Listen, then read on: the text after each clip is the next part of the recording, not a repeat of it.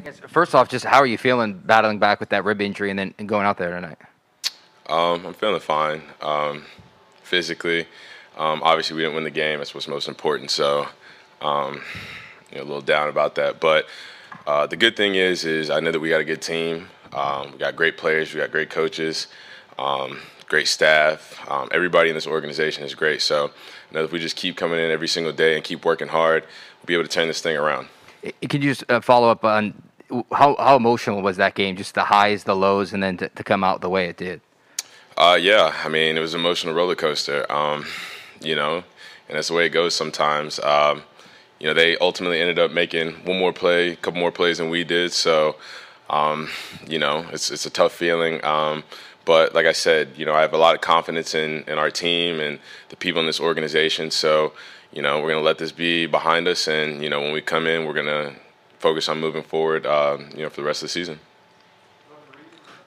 Damian, you keep talking about the confidence you have in this group. What is it about this group, the resilience of this group, that you guys are not letting yourselves get down? You're letting yourselves kind of look forward. Okay, let's work Monday, Tuesday, Wednesday, Thursday, Friday, and come back on Sunday and try again.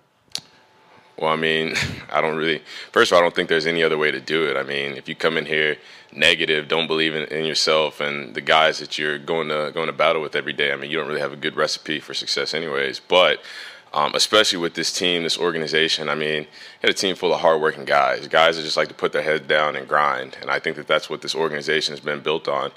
Having guys just come in, do the right thing all the time, play hard, work hard.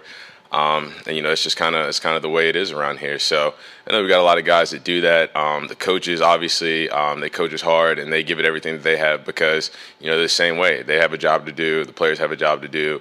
Everybody in this organization has a job to do, and I know that everybody comes in here and does their best. So if we keep doing that, we keep being us, keep being who we are, and keep moving forward. A lot of guys, we're all confident that we can turn this thing around.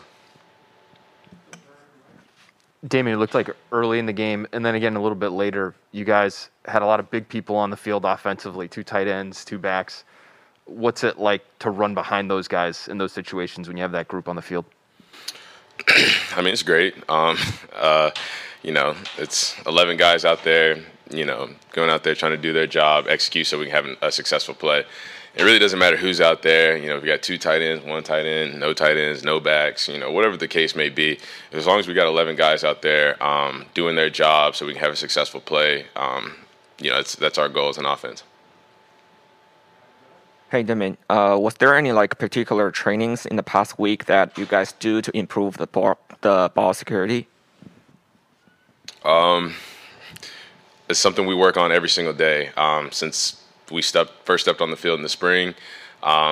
Training camp, OTAs, regular season, postseason, that'll be something that we work on every day that we're here.